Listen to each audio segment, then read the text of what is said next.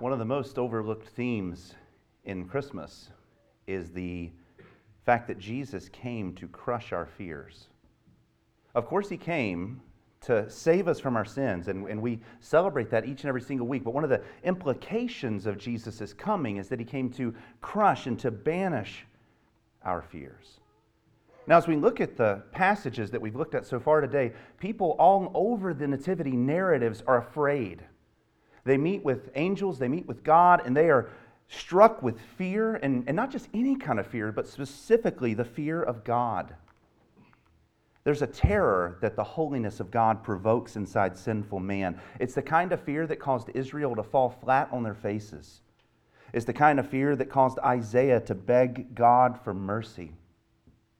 It's the kind of fear that caused Adam and Eve to run frantically away from God to hide in the garden in their shame. Humans, in their sinful nature, run, hide, and cower from a holy God. This happens when Christ appears in the Old Testament. It happens when God appears through various manifestations in the Old Testament, whether it be through a burning bush, which we call a theophany, whether it be through a windstorm, whether it be through a shaking mountain. Whenever God appears to his people, they are crushed with fear. And we're afraid because of our sin. At the bottom and at the root of the matter, we are crushed by the holiness of God because of the sinfulness of our frame. We love our sin. And the most natural response for us who love our sin is to run and hide from God. Men are afraid also in the Bible of angels. Whenever angels show up, it's not just God when he shows up, but whenever God sends his messengers, they are afraid. People are mostly afraid whenever they come directly in contact with someone who's been sent from heaven, in this case an angel, and the frequency of angelic visitations in the Christmas narrative is incredible. Out of all the Bible, there's more angelic visitations to earth in the Christmas narrative than in any other place in the entire Scripture. It seems like it's happening all over the place, and we shouldn't be surprised that the people who are entertaining these angels are afraid. For instance, to Zacharias, the angel says, "Do not be afraid." He starts off that way because he was. To Joseph, the angel said, "But when he had considered this, behold, an angel of the Lord appeared to him in a dream, saying, Joseph, son of David, do not be afraid to take Mary as your wife, for the child who has been conceived in her is of the Holy Spirit." To the shepherds, the angels say, "Do not be afraid, for behold, I bring you good news of great joy, which will be for all the people." All throughout the Christmas narrative, it's not something that we would expect, is human beings in fear. And Christmas being the antidote and the answer to our fears through Jesus Christ. It's a wonderful theme that I want us to explore today, and I want us to do so in the passage that our brother Rob just read in Luke chapter 1 through what the angels say to Mary. So let's open up our Bibles. We're in Luke 1. We're going to be in 28 through 33. We'll read this text together and we'll see how Jesus crushes our fears. And coming in, the angel said to her, "Greetings, favored one. The Lord is with you." But she was very perplexed at this statement, and she kept pondering what kind of salutation that this was. The angel said to her, "Do not be afraid, Mary, for you have found favor with God. And behold, you will conceive in your womb, and you will bear a son, and you shall name him Jesus. For he will be great, and will be called the Son of the Most High. And the Lord God will give him the throne of his father David, and he will reign over the house of Jacob forever. And his kingdom there will be no end." The angel begins with "fear not," and that's not a trite statement to a woman who's suffering real fear. The angel's not looking past her. The angel is seeing the truth of what he's getting ready to tell her is going to address her deepest fears, is going to heal her deepest fears, and is going to make her the most confident woman that she's ever been. A message that he's going to give her that's going to change the entire world. It's going to change the fabric of the earth from that point moving forward. This message is going to restore peace between God and man, and it's going to crush our fears. This is why he can say to her, "Fear not, because she's the one who's found favor with God. And that's our first point. The reason why the angel can say to her and to us, fear not, is because he is the one, Jesus Christ is the one who bestows favor on God's people. Now, when it says that she has found favor with God, that seems like something active. That seems like she went out and she found the favor, and then God recognized the favor inside of her, and God said, you know what? Because you have favor, I'm going to show you all of these wonderful blessings so you don't have to fear. But that is not at all what it is saying. Mary found favor with God because God extended her borrowed favor from Christ. And we know that just a few verses up in the narrative, where it says, greetings, favored one, the Lord is with you. That word favored one in that passage, and I'm going to nerd out with you just for a second on Greek, is a passive verb. And if you remember from your high school grammar, a passive verb is not something that you do actively, it's something that is done to you. God can say that you are favored because He's given her the favor. He's given her what it is that He's calling her. Isn't that a beautiful thing? A better way to translate this verse might be greetings to the one who has been given favor from God. The Lord is with you. We know, as good Calvinist and as good Reformed folk, that we have no favor of our own. We know that the Bible says that there's no one righteous, not even one. We see in the example of John the Baptist, the very best man that ever lived, that he wasn't enough. We see in Mary, who may have been one of the best women that ever lived, that she was not enough. Our favor comes from something external to ourselves because we are not enough. In the same way that Mary found favor with God, we must find favor with God, and it must be a borrowed favor. It must be extended to us through Christ. The only way that God can find you and I to be favorable people is if He gives us the righteousness of Jesus Christ. The only way He can find us beautiful and acceptable in His sight, the only way He can look at us and see that we have no spot, no stain, no sin, is if Jesus not only dies for our sin and takes our sin away, but if He gives us something, if He gives us His righteousness. Many times in the Christian church you will hear that Jesus died to take away all of your sins. That's true, but that's only half of the message. The other half is that He died to give you something. He died to give you His righteousness. If He didn't give you His righteousness, you and I would still be unacceptable to God.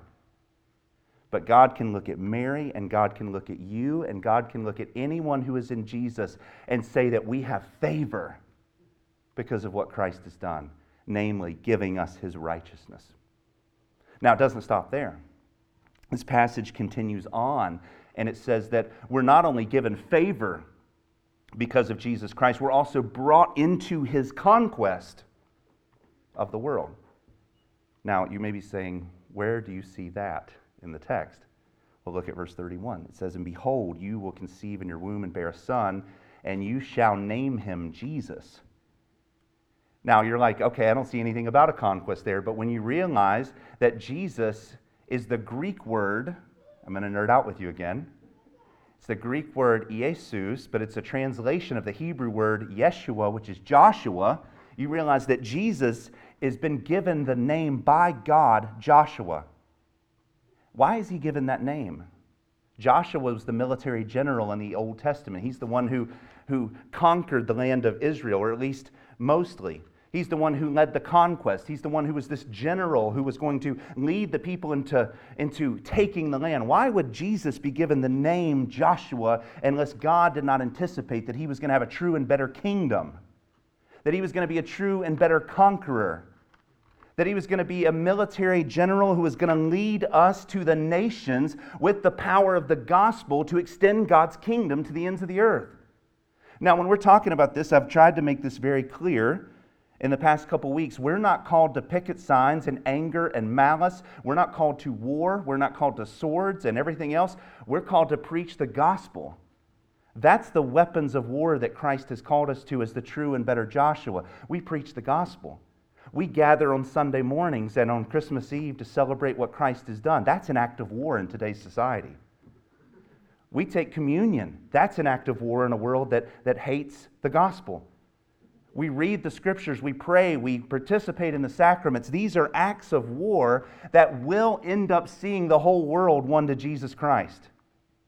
It says that God's power is the gospel, and when the gospel is proclaimed, people are transferred out of death to life, and that will continue until every tribe, tongue, and nation has heard the gospel, and the praise of Jesus Christ redounds on the lips of all the peoples. All the peoples! We are called as favored people to spread a favored message. We have been saved, we have been loved, and we have been given favor, not so that we can sit down and do nothing. We have been given those things so that we can take this love and take this salvation and take this favor to the ends of the earth and proclaim the glory of Jesus Christ until all the nations have heard. That's a reason why we must not fear, because this is Christ's mission and Christ cannot fail. How would we fear if we serve Jesus Christ? How could we be afraid if we're on His mission? If we're on our mission, we certainly have every reason to be afraid. But if we're on His mission, why would we ever fear? The second thing that we need to see is that His banner will be lifted high. The verse 32 says, He will be great, and He will be called Son of the Most High God. That word great does not just mean excellent in quality. It means multiplication in value. In the Old Testament, when it called the waters the great waters, it meant that there was so much of them that they would turn over a ship, that they would break things. The great waters are multiplied waters. Human beings are great on the earth when we multiply on the earth. Great also means the amplification of power. Great also means superior weight and importance, all of which tell us who Jesus intends to be on planet Earth. Jesus doesn't intend to be a no-name figure among a pluralistic version of 100 million gods. Jesus intends to be king, and He will be. Now, for clarification, Jesus has always been great. From the very beginning of this planet and into the halls of eternity, Christ has always been great. His greatness has redounded across the cosmos and across the heavenly realms. We don't need to make Jesus great. He already is. But we live on an earth and a planet that is in rebellion against God. We live on a planet where sin has ran rampant all over the shores of this earth. We live on a planet where Christ is profaned today. We live in a place where Christ and His glory do not spring forth off of the lips of every single person on this earth. And until that happens, Christ has not yet been made great in the sense of His name has not been multiplied. His fame has not been spread as far as it can be spread. And that is our mission, to lift His banner high so long as He leaves us here on this earth. Jesus came to end suffering. Jesus came to end all the pain and all the misery, and those things will happen in eternity. But for right now, our mission is to lift His name high, to magnify His name, and to proclaim His supremacy to all people. Again, we must not have no fear, or we must not have fear. I said that in a double negative. We must not have fear. Even in a country like ours that is failing, a country like ours that's falling into moral chaos, His favor crushes our fears. His power is made perfect in our weaknesses. The angels in heaven, they know full well how wretched this earth is. They visited it a couple times. They know how sinful we are. And yet all they can do is praise Christ because they know Him better than we do. They see Him for more of who He is. When we begin to see Jesus for who He truly is, and we begin to see His power at work, we won't be focused on the misery and suffering that's in this world. We'll be focused on the praise and the glory of Christ. When we see Him like the angels do, we will join the heavenly chorus, and we won't stop praising, both now and eternally. Third thing that we're going to talk about, why we don't have to be afraid, is because we serve not just a man, we serve God, the God-man, the beloved Son of God. It says in verse 32, He will be great, and he will be called the Son of the Most High, and the Lord will give him the throne of his father David. He's not just a man.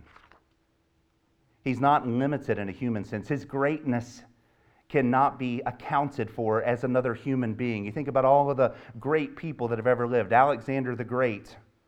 You think about the Roman Caesars. You think about the most powerful men that have ever lived and how limited their greatness actually was. It lasted for a generation. It ended up in a dusty museum somewhere or in a history book somewhere, and it did not continue, but not Jesus Christ. His glory is limitless. His praise and his renown will be eternal. His kingdom will not end. If you think about it, Rome was the most powerful nation on earth. It's gone. Every empire bows before him. Eventually, every knee will bow before him because his kingdom will not end. Because he's man, but he's also God. He's man so that he can stand in our place and know how we truly feel and also perfectly represent us on the cross, but he's also God. And he has the power to deliver us over into his kingdom and to lead us in his kingdom. And if we serve that kind of a man, what place has fear? It doesn't. It doesn't. The fourth thing I want us to see tonight is that he blesses us with an eternal kingdom. It says in verse 32 and 33, the Lord God will give him the throne of his father David, and he will reign over the house of Jacob forever, and his kingdom will have no end. I want to give you a few points on this one because I think this is so important. His kingdom is sure. That's the first thing that I want to tell you. If God is the one who sent Jesus Christ, and Christ is the one who died on the cross, and the Holy Spirit is the one who has indwelled his people, then his kingdom is as sure as the rising sun. The reality of his kingdom is more certain than the fact that you're going to wake up with oxygen to breathe in your lungs tomorrow. His kingdom is backed up by the promises of an infinitely holy God, and it is sure and it will not fail. Why would we ever fear? Why would we ever fear? Why do we worry about Democrat or Republican?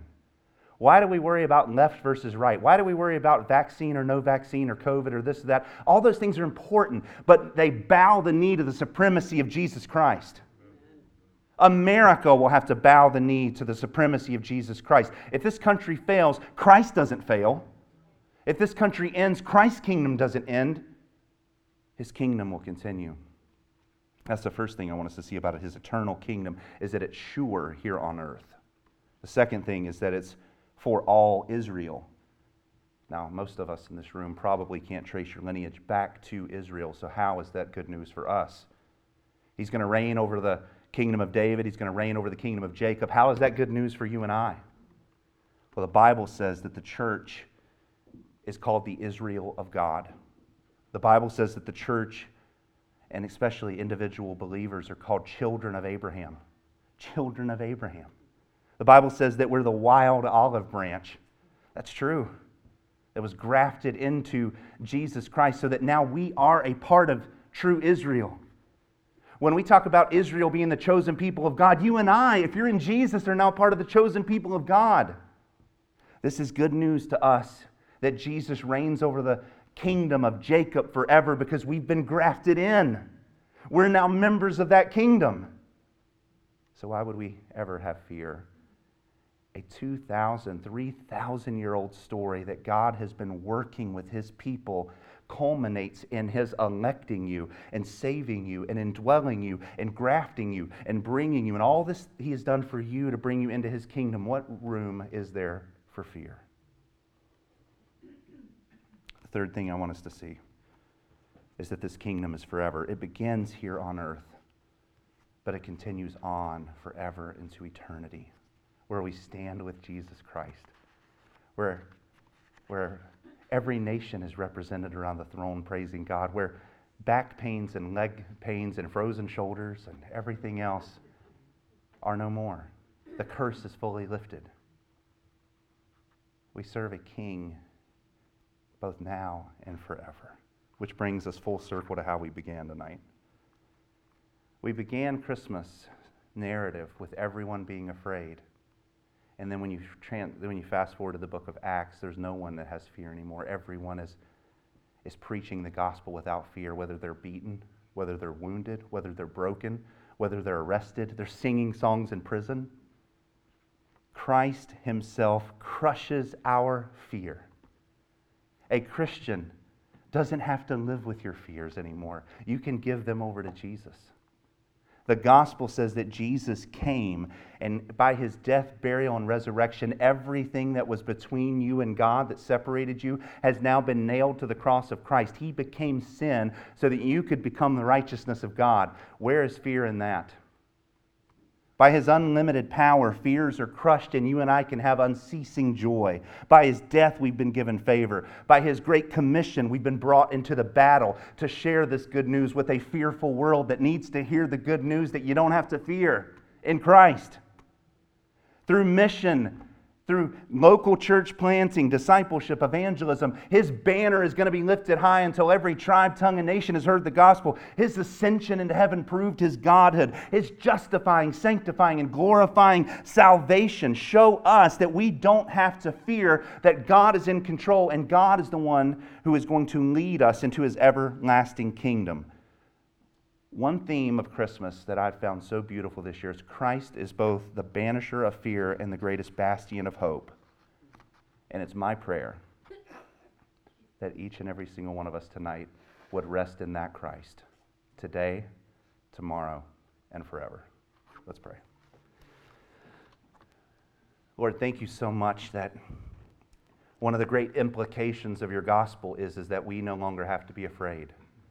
We really can live our life with courage. We really can live our life with conviction to serve you.